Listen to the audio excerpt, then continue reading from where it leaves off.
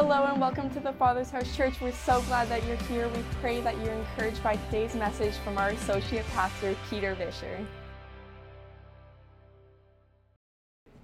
So we've been in a series on the Gospel of Luke since the beginning of September, and last week Pastor Greg preached from Luke chapter 7. I am also going to be based in Luke chapter 7 today. Pastor Greg talked about how Jesus touches the places in our lives that are unholy and unclean, and he imparts his holiness, his purity, his power, his purpose into those places.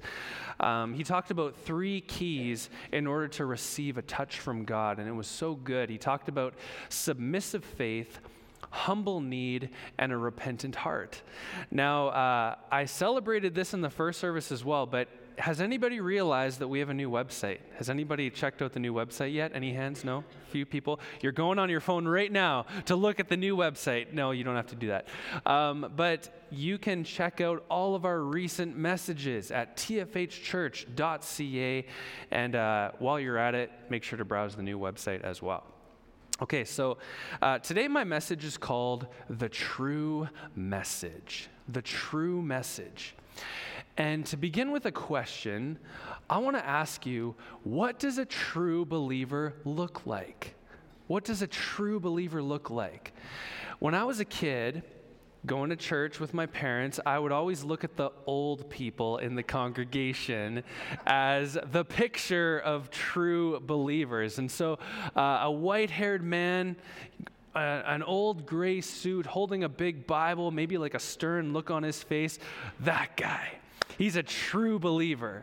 Or the elderly woman drenched in perfume, just drenched in perfume. She played the organ in the second service. The whole church smelt like that lady, the whole church. It was the smell of Sunday when she was around. She is a true believer. That's what I thought as a kid. Now, evidently, that picture of true believers is pretty common because you ask almost anyone and they talk about a grandmother who prayed for them, or a great aunt who took them to church. I introduce myself to my neighbors and the question always comes up, what do you do? And I always hesitate a little bit. I'm like, all right, they're going to know that I'm a Christian, I'm religious, but I go, I'm a pastor. And every single time they're like, wow, you are not what we would expect from a pastor. And then they go on to reference somebody who's very old or maybe already deceased and whatnot, but an old priest or an old pastor and whatnot. But age isn't the only thing when we're identifying true believers, because throughout my life, the message I picked up was that people of faith, people in church, usually boring, usually plain, traditional. Christians don't get tattoos, they don't dye their hair, they don't get piercings, Some people, when you're identifying true believers, they look for the cross hanging from the mirror in your vehicle or around your neck. A whole bunch of people after the service were showing me like tattoos of the fish, the Christian fish symbol. Some people have those on their car. Anybody have one on your car? Anyone? Yeah, any hands? First service, we had a few hands go up. But let me talk for a moment about the fish symbol, because I think this is actually really amazing. Did you know that the fish symbol, apart from the cross, is the most recognizable symbol of the Christian faith? The fish symbol, we're going to show a graphic to you. There it is. It's based on the Greek acronym for the phrase, Jesus Christ, God's Son, Savior. Now, in Greek, when you take the first letter of each one of those words, you get the Greek word for fish. Isn't that amazing? That is super cool. And so a fish painted or etched on the outside door of a house would let other Christians know that they would be safe and welcome to come inside during a time of persecution. Another thing somebody mentioned in the first service was if you were unsure, you could literally draw the arc, half a fish, and if the other person looked at you and took the stick and drew the other half of the fish, you knew that that person was a safe person. But the ancient catacombs in Rome, they're filled with images of the fish symbol carved there by Christians who were hiding in those tunnels. Isn't that amazing? Okay, so that was a little bit of an aside, but I would ask the question, do symbols define true believers? If a reckless driver with road rage has a fish on his car, does that make him a true believer? Do celebrities, you ever watch the rewards and whatnot, and a celebrity gets up on stage and the first thing they say, I would just like to thank my Lord and Savior Jesus Christ for getting me here today. Some of us say, I know that guy. He's not a true believer. Have you heard his lyrics? Have you seen his acting? He's not a true believer. And then others of us, we might say, who are we to judge that person? Maybe he is a true believer. Maybe she is a true believer. And so will the real true believers please stand up? We're going to say a word of prayer, and then we're going to talk about what identifies true believers. God, we thank you for your church. God, your church is so diverse. It is made up of generations of people. God, it is made up of people, some who are more traditional, others who are more contemporary. God, with different focuses and preferences and passions, your church is beautiful and amazing. And so, God, I pray that today we would just catch a revelation of our need for you, Jesus, and to be based in your kingdom, no matter, God, the way that we feel most comfortable in church or as a believer, God. Just help us now in your name. Amen. Amen. All right. So one of the first characters that we see in the New Testament, we've already talked about him a little bit as we've journeyed through the book of Luke. His name was John the Baptist. And another cool story, I found out last week, I was talking to my grandpa.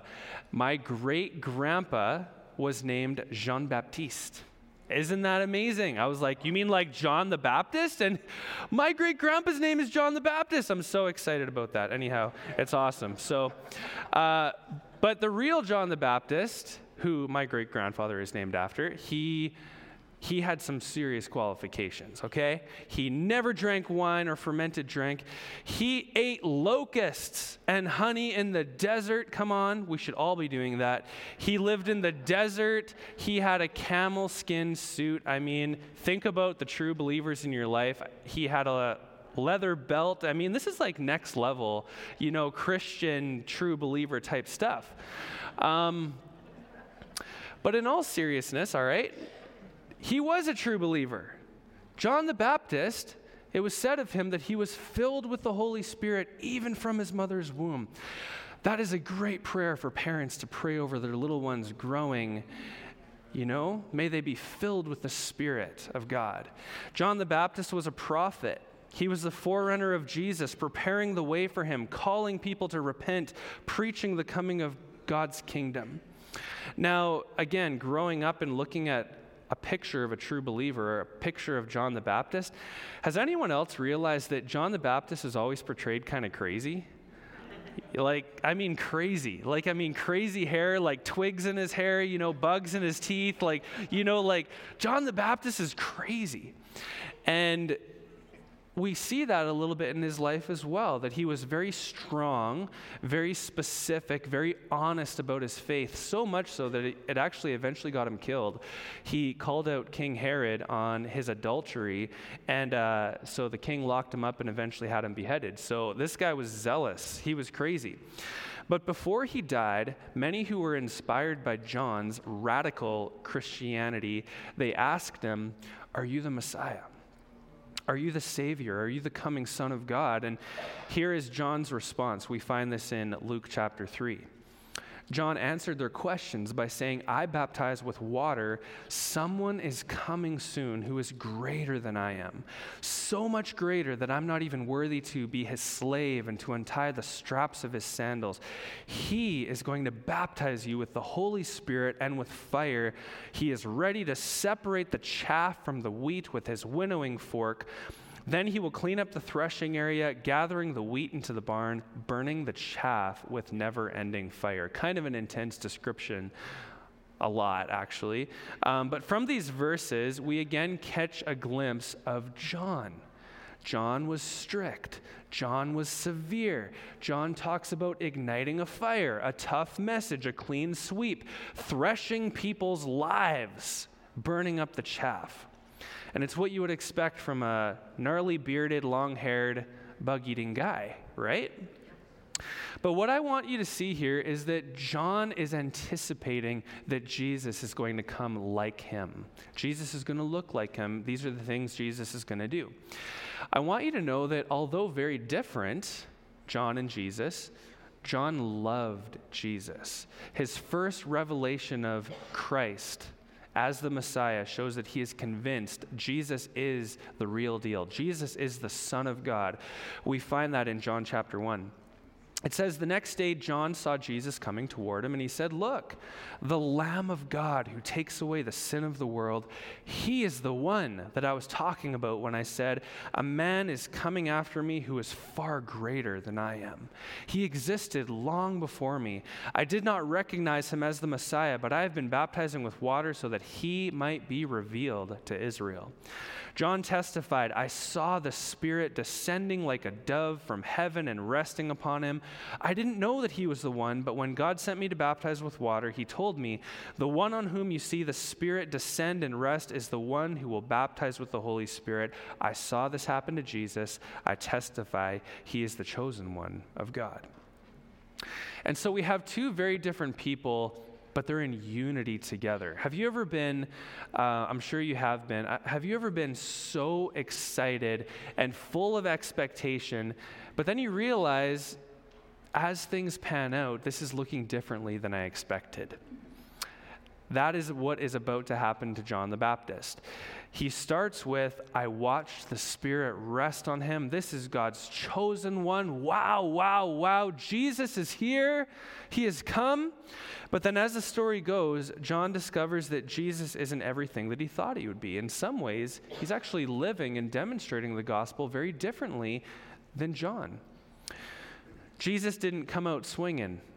You know, you ever catch those Christians or those evangelists that kind of come out swinging? That's what they do. Jesus wasn't as severe as John was, but he was loving and welcoming, even toward people who were considered to be the worst of sinners, the tax collectors, the prostitutes, the people with leprosy and all that kind of thing.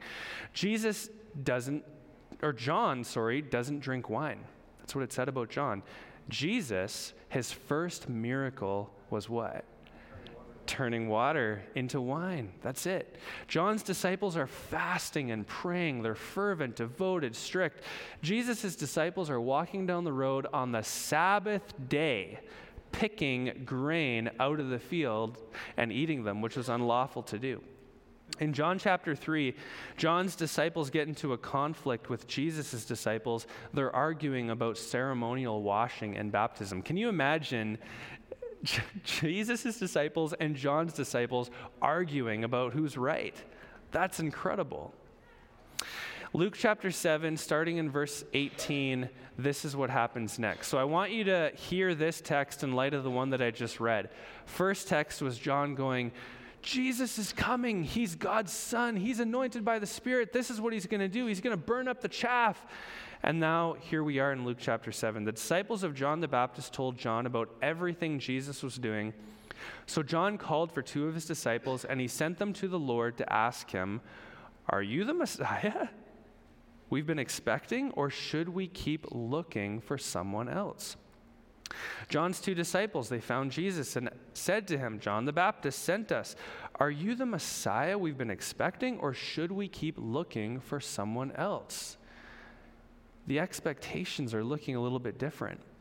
Now see this next part, because I think it gives a great answer to their questions. At that very time, Jesus cured people of their diseases, illnesses, and evil spirits, and he restored sight to many who were blind.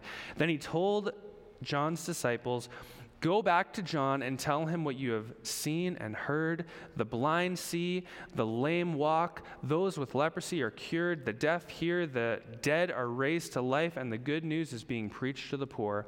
And he added, God blesses those who do not fall away because of me. After John's disciples left, Jesus began talking about him to the crowds. What kind of man did you go into the wilderness to see? Was he a weak reed, swayed by every breath of wind? Or were you expecting to see a man dressed in expensive clothes? No, people who wear beautiful clothes and live in luxury are found in palaces. Were you looking for a prophet? Yes, John is more than a prophet. John is the man to whom the scriptures refer when they say, "Look, I am sending my messenger ahead of you. He will prepare your way before you. I tell you, of all who have ever lived," Jesus says, "none is greater than John, and yet even the least person in the kingdom of God is greater than he." That was a lot of reading. But let me sum this up for you. What we see most prominently in this passage is God is validating Jesus' ministry with signs and wonders and miracles. God is validating Jesus' ministry. And then in the second half, what you see is Jesus validating John. Jesus is validating John's ministry. Jesus doesn't launch into a debate with John's disciples. "How dare you question me? I'm the Son of God. Don't ask me questions. Get out of here." But he points to the evidence and he says, "Look at these lives. Look at these people who have been healed and saved and set free." He doesn't say, "Well, John's more legalistic. I'm a little bit more seeker sensitive. I'm an optimist. John's a pessimist. I drink Pepsi. John drinks Coke." We're different. He doesn't do that, but he honors John. Jesus doesn't compare, but he implies that John, like everyone listening, needs to be based in the kingdom of God. John needs to be based in a relationship with his heavenly Father, no different than any of us, church. He doesn't focus on John's approach to ministry, his clothes, his other externals, whether he lives in a palace. He goes deeper and essentially says, John and I are in the same kingdom. John and I are serving together toward a common goal. Amen. Verse 29 goes on to describe people with believing hearts and those with resistant hearts. And that's really a kind of a core thought in my message today, is that God is looking at our hearts.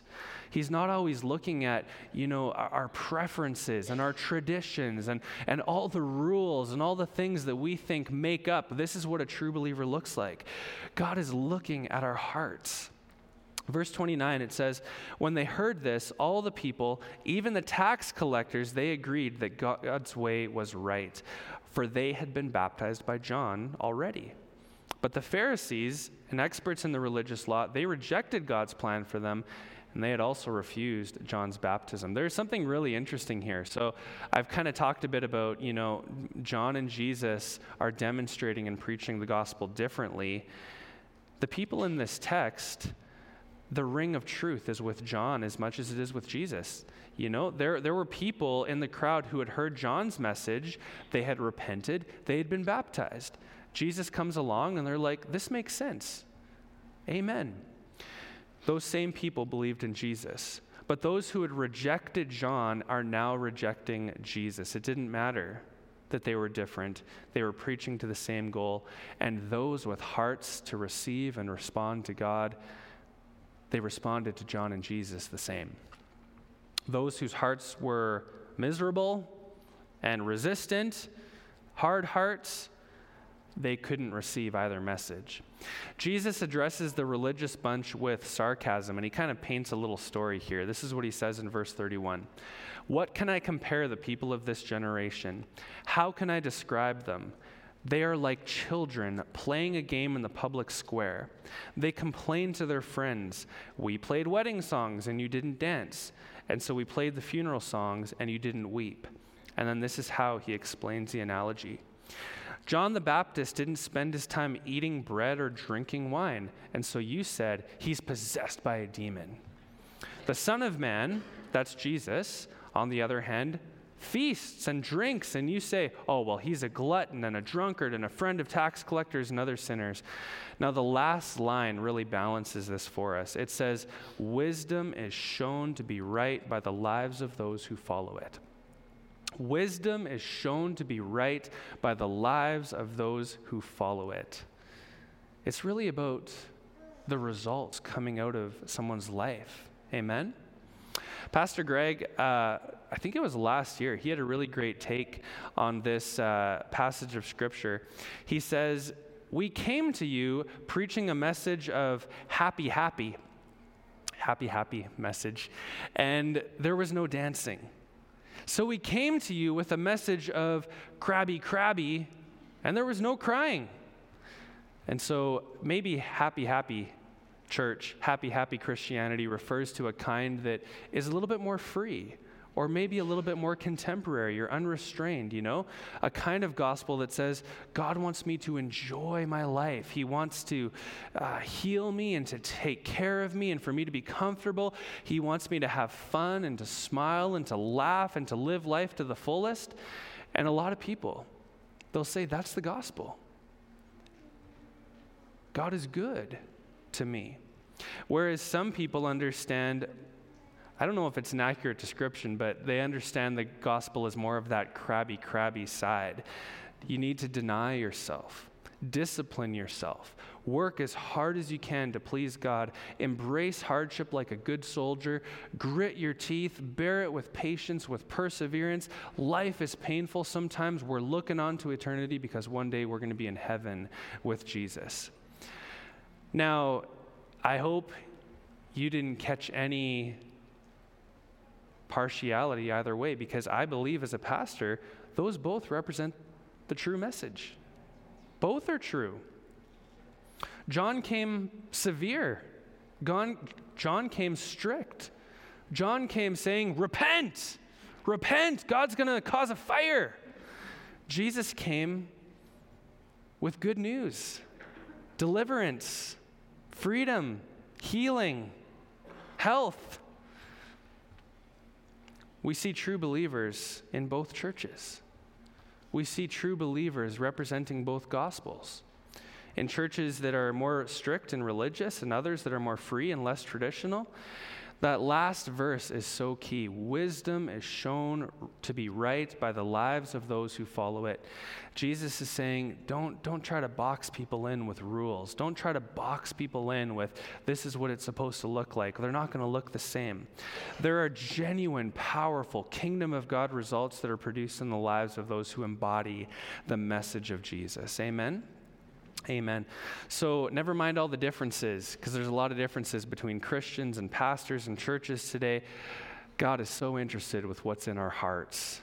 God is so interested with what is in our hearts. And so moving toward a conclusion this morning, I'm going to give you 3 quick points, and I think this is really going to help you a lot. This is a good way to test whether believers are true. The first one has to do with actions, and actions are what we say and do. The second one has to do with motive, which is why we say and do what we say and do. And then the last one is fruit. The Bible talks a lot about fruit, which is who we are during what we say and do. Actions, motive, and fruit help us to get to the heart of the issue. And so let's look at the first one, actions. Church, the reality of God's kingdom is demonstrated through your actions. Jesus posed a great question when he said, what good does it do for you to say that I'm your Lord and Master if you don't put it into practice? If you don't practice what I teach you? I would paraphrase that to say, what good is it if you know the right things to say? What good is it if you shout amen and if you raise your hands and maybe you have a fridge magnet of a verse on your fridge, but it's not producing life change in your activities. Someone told me many years ago, it's not just about reading the Bible, it's about letting the Bible read you. You start reading the Bible starts reading you. You can read words on a page, you can memorize a few of them, but when the Bible starts reading you, you actively respond to that process, and it produces transformation. James chapter 1, it says, don't just listen to God's word, do what it says. Otherwise, you're only fooling yourselves. For if you listen to the word and you don't obey, it is like glancing at your face in the mirror. You see yourself, walk away, and forget what you look like. But if you look carefully into the perfect law is the law of love. It's the law of Jesus that sets you free. And if you do what it says, and if you don't forget what you heard, God is going to bless you for doing it. You'll be a true believer. Secondly, it's not just about your actions, it's also about your motives, why we say and do what we say and do. It's crazy to think that two people can be doing all the same activities, and one can be right, and one could actually be completely off base. In Matthew chapter 7, Jesus is speaking, and he says, on Judgment Day, there's going to be people there that say, Lord, Lord, we prophesied in your name. We cast out demons in your name. We performed many miracles. Jesus will reply and say, I never knew you. Those 4 words. 3 words? 4 words. I never knew you. Get away from me, you who break God's laws. I never knew you. Your motives represent your reason for doing things, and if our activities are to impress other people, to appear important, to come across as powerful or super spiritual or religious or anything like that, it's missing it. It's missing it altogether. These guys had an impressive resume, prophecy, casting out oppressive spirits, performing miracles. Jesus is saying, we had no relationship, none whatsoever. In God's kingdom, all action flows out of loving relationship with God. And when your heart beats with his heart, all those works, all those activities, all those things, they're not actually about you. They're about giving glory to him. Glory to God. They're all for him. Now, if actions and motive are not enough for testing true believers in all these different churches, the last one is pretty good. It's fruit. And fruit is who we are during what we say and do.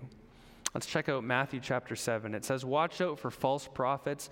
They come to you in sheep's clothing, but inwardly they are ferocious wolves. By their fruit you will recognize them. Do people pick grapes from thorn bushes or figs from thistles? Likewise, every good tree bears good fruit, but a bad tree bears bad fruit. And a good tree cannot bear bad fruit, and a bad tree cannot bear good fruit. Every tree that does not bear good fruit is cut down and thrown in the fire. Thus, by their fruit you will recognize them. I think that the analogy of fruit is brilliant. I just think it's the most awesome analogy. Fruit is something that grows up in you from seed form. It's something that only God can do. And I was thinking about it earlier this week, but you can't make fake fruit. I mean, people make fake fruit. You know, it's made of styrofoam. It's made of plastic. They paint it bright colors. But let me tell you, if you were to go up to a big bowl of fake fruit and pick up a piece of styrofoam and go, it's not going to taste very good. It's not the real thing. But real fruit, fresh, beautiful, delicious, real fruit. We don't really have that in Alberta, and we pay way too much for it in the grocery store. But some of you who have traveled, anybody traveled to like a beautiful tropical place, have you ever picked fruit right off the vine and eaten it? Anybody? I'm going to live vicariously through you right now because I've never done that. But I've heard that fruit, nothing tastes as good as it. It's like eating candy. It's so delicious. Amen? And it's the same with followers of Jesus. The Bible talks about the fruit of the Holy Spirit that comes out of people's lives. Love, joy, peace, patience, kindness, goodness, faithfulness, gentleness, self-control. I could tell in the first service, a lot of people had memorized that because they started saying it, the fruit of the Holy Spirit. And so I talked about different kinds of believers today. Some who are more traditional, some who are more modest, some who are more free and contemporary, some like John the Baptist who emphasized the message of repent, repent, repent, repent, turn from your sin. Let me tell you, that's a good message. That's a message that we will never lose in this church. I don't want anybody thinking that this is suddenly going to become a church that only preaches the merry, good, joyful news of the kingdom. We will preach that message, but we will never stop preaching repentance, life change, turn from your sin. But we will also preach God loves you. God is for you. God wants to heal you. He wants to set you free. This is going to be a church where people dye their hair. People come and they look different and they dress different. But God is so interested in what's in our hearts. Amen? And so I encourage you to live a balanced life, to embrace the whole message. I pray that your actions and your motives will be in keeping with the fruit of the Holy Spirit. And then when people experience you, when they taste your life, it'll be a delicious taste of God's kingdom. Amen? Let me finish with the scripture. This is found in Romans 14. It says, "Welcome with open arms." I'll invite Nick. Nick is somewhere around here. Nick and the worship team. "Welcome with open arms, fellow believers who don't see things the way that you do. And don't jump all over them every time they do or say something you don't agree with, even when it seems that they are strong on opinions but weak in the faith department. Remember, they have their own history to deal with, and so treat them gently." Amen. And so I was praying this way earlier, but I love the church. I love all the generations of people in the church. I love the various experiences and testimonies that God brings together. I relish the differences. I even just think about the mosaic cross. And there's mosaic stained windows in many churches, and they're different shapes and they're different colors, and the light shines on them differently. What a beautiful picture of the church. Amen? True believers representing the true message of the kingdom. Let all of us be based in the kingdom, based in a relationship with our Lord and Savior, Jesus Christ. Thanks for joining us. For more of our messages and information on our ministries, you can visit tfhchurch.ca. Have a great week.